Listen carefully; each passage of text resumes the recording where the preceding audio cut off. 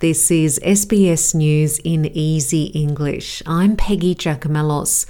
Stuart Robb has confirmed that Peter Dutton will be the Liberal Party's new leader, with former Environment Minister Susan Lee to be sworn in as deputy later today. Mr Robert, a Queensland Liberal MP, says that voters should prepare to be surprised by the former Defence Minister's soft heart. Peter Dutton has had some very difficult portfolios in terms of immigration, the home affairs space and defence, but he's well-read, well-learned, has a beautiful family and a soft heart. I think Australian voters will be very surprised by the Peter Dutton they see. A flu jab will be available to all New South Wales residents from June the 1st in an effort to contain this year's expected severe influenza season. With a sharp increase in flu cases already, the New South Wales government will fund vaccinations at GPs and pharmacies until the end of June to boost immunity. Western Australia, South Australia and Queensland are also providing all residents with free flu vaccinations. Chief Health Officer Dr. Carey Chant said there were 1,140 cases of respiratory illness reported this week, up from 766 in the previous week, with hospital admissions also rising. There's been an increase in the number of people over the age of 65 dying from COVID in the community. New South Wales has been the most impacted, with more than 100 people dying from COVID in the past week alone, mainly within that older age group. The state government says that some of the deaths were previously unreported.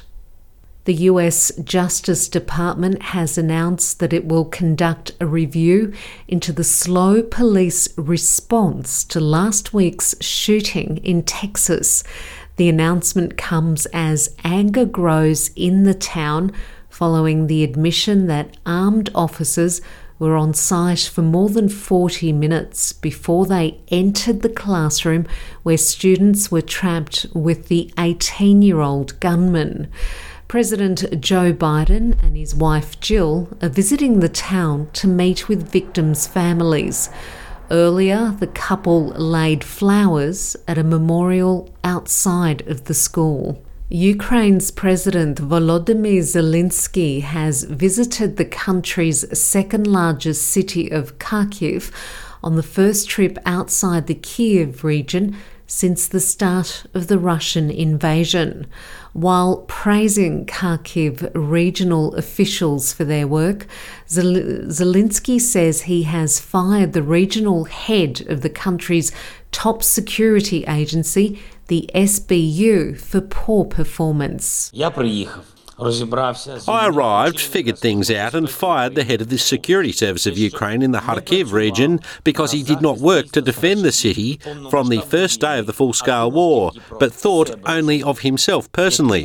What were his motives? Police are investigating. 1/3 of the Kharkiv region is still under occupation. We will definitely vacate the whole territory, and everyone should work for this result in positions at both the local and state levels.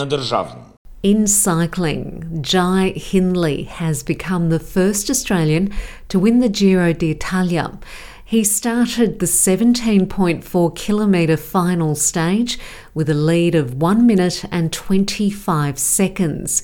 He finished 15th, but only lost 7 seconds to his nearest challenger, Richard Carapaz. The Perth-born 26-year-old becomes only the second Australian to win one of cycling's Grand Tours after Cadel Evans won the 2011 Tour de France.